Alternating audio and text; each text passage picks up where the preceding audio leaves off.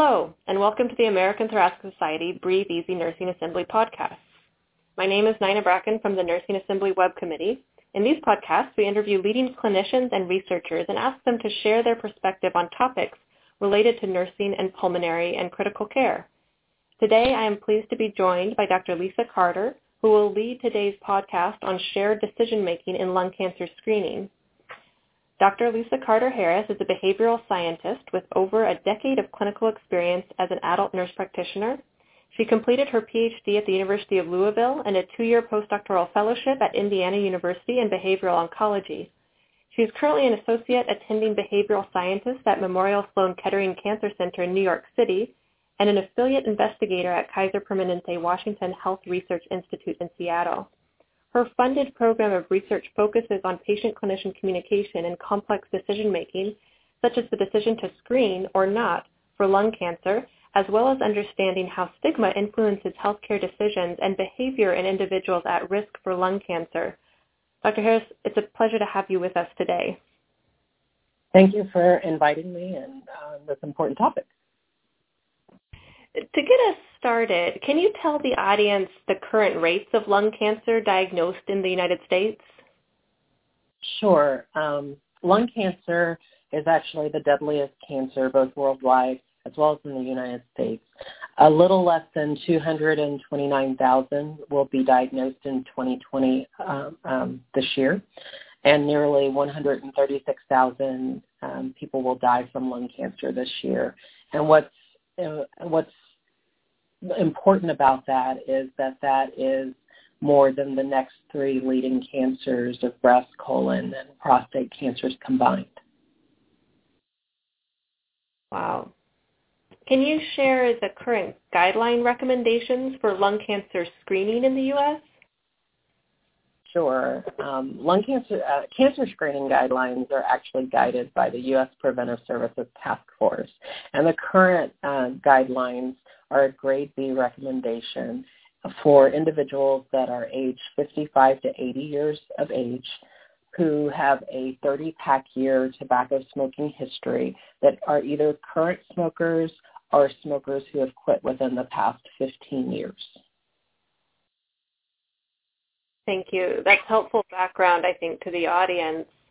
Can you tell us a little bit more now, shifting and getting into your background in this? Could you tell us how you got interested in focusing on lung cancer screening as a part of your research? Sure. I actually kind of came into lung cancer screening serendipitously at the time when lung cancer screening guidelines, right before they were published. I was very interested in individuals who were diagnosed with lung cancer and living with the disease, particularly how they were seeking care and adhering to treatment, and what were the variables that were influencing their experience. And that was during my doctoral studies. And so my PhD was actually about medical health-seeking behavior. And what our study found was that the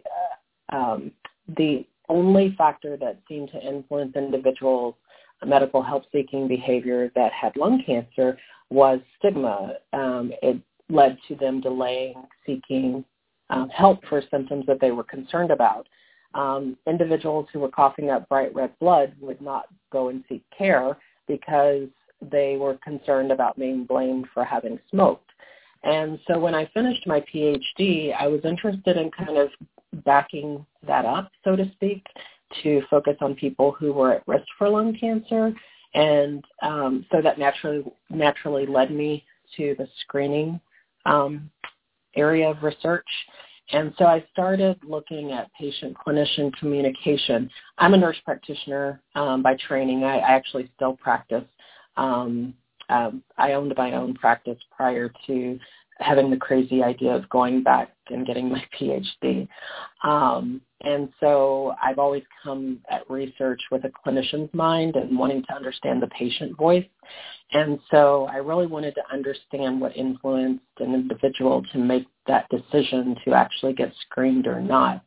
And so it led me to a postdoc at Indiana University in behavioral oncology, which gave me a great foundation and great training to really understand how to design studies that both used qualitative methods and quantitative methods that explored the patient perspective as well as patient outcomes.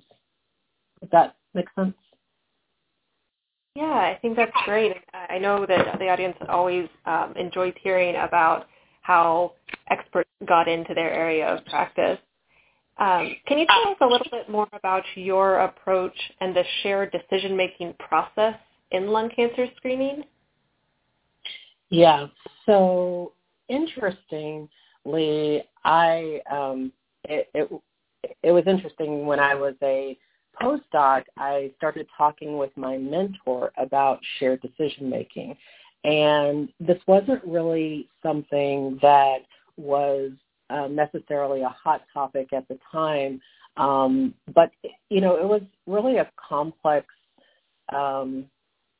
potentially complex cancer screening decision because, this is a cancer screening that targets individuals because of their history of smoking. And smoking is a stigmatized behavior. And it's not like breast or colon cancer screening in which you're targeting a population or mass screening where you're targeting the population based upon their age or family history. And so these individuals potentially could make the decision to opt out of screening, and that could be the right decision for them based upon a conversation that they have with their informed clinician. It could be the decision is right for them to screen. And it made the most sense that this would be a shared process, but that was something that was not really truly understood, and I still think that it's something that we are continuing to untangle true understanding about in this space. There's a lot of great research in addition to my own that's going on in this space around lung cancer screening as well as other types of medical decisions. And so I got into it because I was interested in understanding this particular unique population of smokers and who are, I consider, a unique population because of the stigma component as well as other factors like medical mistrust that all kind of a perfect storm of sorts related to the behavior of smoking that happens to be stigmatized that can ultimately influence the decision to either have a conversation or not with their clinician, or follow up with a radiology clinic to screen, or adhere to a treatment regimen or a recommendation to screen. I think it's also important. We did a lot of foundational work in the beginning because no one had been in this space. There was a lot that was being done around the provider perspective of lung cancer screening and the system perspective of lung cancer screening, but we were focused on the patient. And I've always been really, on a soapbox of sorts, and this does come from being a clinician as a nurse practitioner and understanding it from, real practice, that I can be the best nurse practitioner for my patient, but ultimately it's the patient who has to make the decision to do something, to make a health behavior change or to take a recommended treatment or screening advice from me and follow through on that behavior. But if I don't understand their point of view or where they're coming from, I could miss the whole boat. And so we chose very early on to focus on the patient side. And so we did a lot of foundational work by talking with this target population. And it's always interesting because you go into these types of studies thinking that you have an inkling of what's going to come out or what they're going to say, and then they always shock you, which is the whole reason we do the research, because we want to learn from the patients. We had individuals, we did a very interesting study in Seattle where we had individuals who we were able to identify had a discussion with their clinician, a shared discussion with their clinician, but they opted out of lung cancer screening. And so it was interesting because we got to have one-on-one conversations with them about why they opted out. And they told us, they just wanted to get through the conversation. They were worried about if they were still a current smoker. They were worried about getting to that part of the conversation where they were going to be blamed about their smoking. So they were just telling the clinician what they thought they wanted to hear. And they would say, yes, I'm going to screen. And then they would cancel the appointment when they walked out of the office. Or they would say, no, I'm not interested, and just to, go forward. And then they would also talk about being given patient materials and not really having a shared discussion, but the patient materials were scary to them. They talked about seeing the in bolded text, 95% false positive rate, and not understanding what that meant. And really, it was really should have been like a false discovery rate, but regardless, they said, this is a flawed test. Why would I do something that's going to tell me I have lung cancer when I don't and scare the heck out of me? So it's things like that I don't know if I think I just went off on a tangent, but I don't know if that's what answers your question. I think that all falls into your approach for the shared decision-making process in the lung cancer screening. And I think building on that, could you tell us what are some aspects you think clinicians should think about when sitting down to have a conversation with their patients about the option to screen for lung cancer or not, beyond the potential risks and benefits of screening? Yeah, I think, so what's interesting with lung cancer screening is this is the first time that so after 2013, that the USPSTF came out with the recommendation, and in February of 2015, Medicare issued its national coverage determination that required a documentation of a shared decision-making and counseling visit for reimbursement. And this is the first time in a cancer screening arena that there has, a health policy mandate where you have to document shared decision-making being tied to reimbursement. So we saw a lot of practices and systems kind of, moving very quickly toward trying to figure out how are we going to execute this, because the language was a bit vague of how this should be conducted. And the language required, it did state an MD, an NP, a CNS, or a PA. Also stated that it had to be done with one or more decision aids. And there were some other types of language. And we talking about the false positive rates and things of that nature. So I set all of that up just to tell you that, the clinicians are being faced with using decision tools that have all of these components.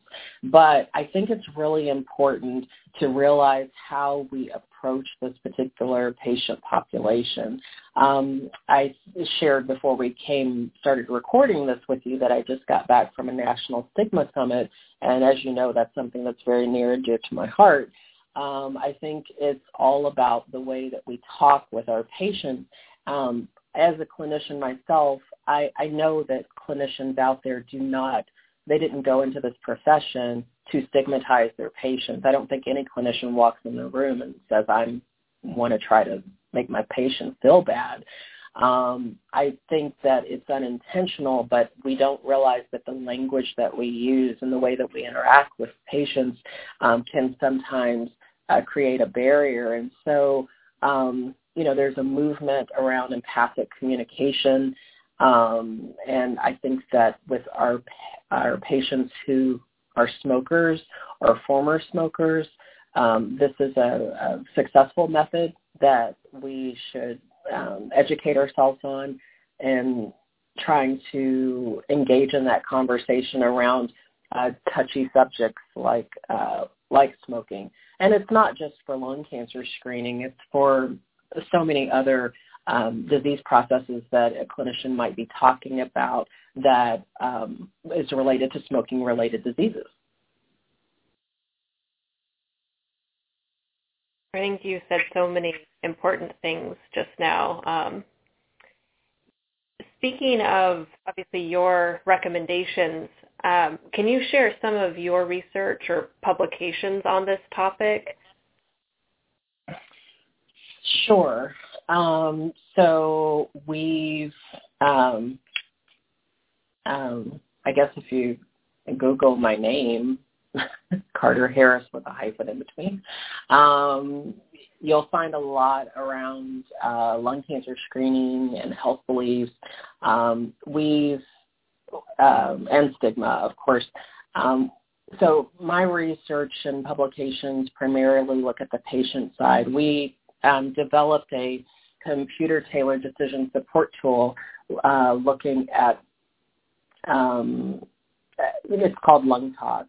The premise behind it, there are a number of decision tools out there which are wonderful, but one of the things that we found in our qualitative research was in talking with patients, and we used the community advisory board to help us build this using user-centered design, was that they wanted something that was went beyond just lung cancer. If you think about it, when you screen an individual who has a 30-pack plus year smoking history with a low-dose CT, most of the time you're going to find something because they have a long history of smoking. That being said, the majority of the time it's not going to be cancer. It might be an incidental nodule that needs to be followed, but it might be something else. It might be COPD. It might be cardiovascular disease. It might be a number of things. And so Lung Talk educates broadly and then goes into the actual education around lung cancer screening. But the other thing, the thing that makes it tailored is the smoking status. We learned from our patient participants that former smokers don't want to be talked to like they're current smokers. And so messaging is important and the way that we communicate. So it's the same content. It's just messaged differently, and we look at wording and text and the way that things are presented. And so some of the things that our protocol is published and our pilot study is actually coming out. We have a conceptual model to understand lung cancer screening from the patient perspective. I know that sounds crazy, and this is an ATS nursing podcast, and so anybody who's a nurse hears the word conceptual model is going to have probably panic attacks back to theory class. But conceptual models, even though it's theoretical, it's just simply a pair of glasses or a pair of lenses that we look at, the way that we look, the perspective that we look at the world through. And so, we had wonderful participants that helped us build this model to help us understand what influences people's behavior. And so when we we designed the model, we published it. And I think that's in research and theory and nursing practice. And then we tested it, and that was actually funded by the National Cancer Institute. It was a mixed method study that we tested the model. And there are several papers that actually came out from that, both on the qualitative side and the quantitative side of testing that model of lung cancer screening participation. So, and there's a number of other things, but those are the most, we could have a series of podcasts about lung cancer screening, but I'm sure your readers or your listeners don't want to hear that. No, maybe we should. Maybe this should be a part one in a series. So you've obviously published on this topic. What are your recommendations for clinicians or other staff who are just starting this process of a shared decision-making approach for lung cancer screening in their clinics? I think so. You have the guidelines that everybody, of course, is going to try to, not try to, but they want to make sure that they're complying with the Medicare guidelines. But I think that there's really good literature out there around shared decision making from a research perspective, but I always appreciate the clinical articles that come out. I think because I'm a nurse practitioner, I've always tried to do my due diligence and not just publishing research articles, but also translating that into clinical application and publishing in clinical journals as well. Because, the research is great, but, I want it to be clinically applicable, and that's why we do the research, is because we want to affect patient outcomes.